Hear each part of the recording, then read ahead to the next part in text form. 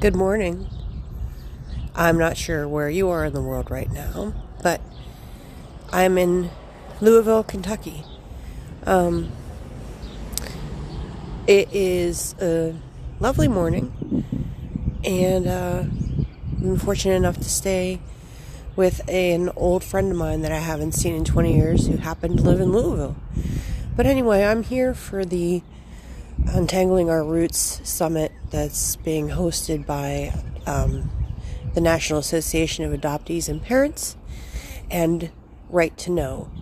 And in case you didn't realize, of course, this is conversations about adoption. I truly thought that I was going to be able to record things while I was at the summit. However, it's my first adoption conference ever, and it has been so overwhelming and surreal and amazing. So many people are doing amazing things. Last night, we watched the film The Ghost Kingdom by Brian. Oh my God, I'm drawing a blank. Oh my gosh. Brian. Well, you can find The Ghost Kingdom. Brian Stanton, that's it. But you can find The Ghost Kingdom for rent on Vimeo, he said. And it's a script he wrote during lockdown that he then filmed. He told us the story. He filmed it with iPhones. And it's just such an amazing depiction of what adoptees and donor-conceived and NPE people go through when we're trying to find our roots. It's just, I don't want to give too much away. So I'm going to say we gave him a standing ovation when it finished. I think throughout the film, several of us had some maybe not dry eyes. Last night, Rebecca Autumn showed her film, The Reckoning with the Primal Womb. I did not stay for the whole thing. I'm sorry, Autumn. But, I was staying with a friend and I didn't want to get to her home very late. And I have seen it before and I own a copy, which you can buy a copy too. She has a website. I'm sure if you put in Reckoning with the Primal Wound, the website will pop up in the search engine. But I've gotten to see all these people in real life. Renee Gellin, Saving Our Sisters, having real life conversations in person.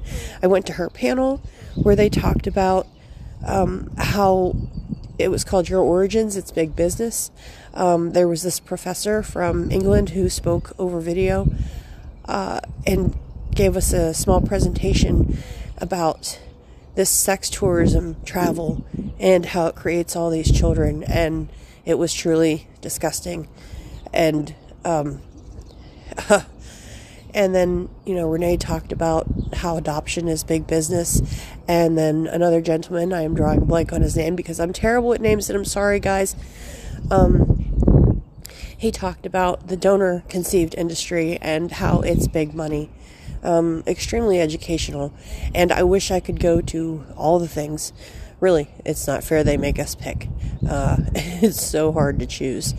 And authors, I got to see authors, Danielle Gaudette with The Healing Tree, and I'm so terrible at this. I'll make a better one later, a recap for the summit.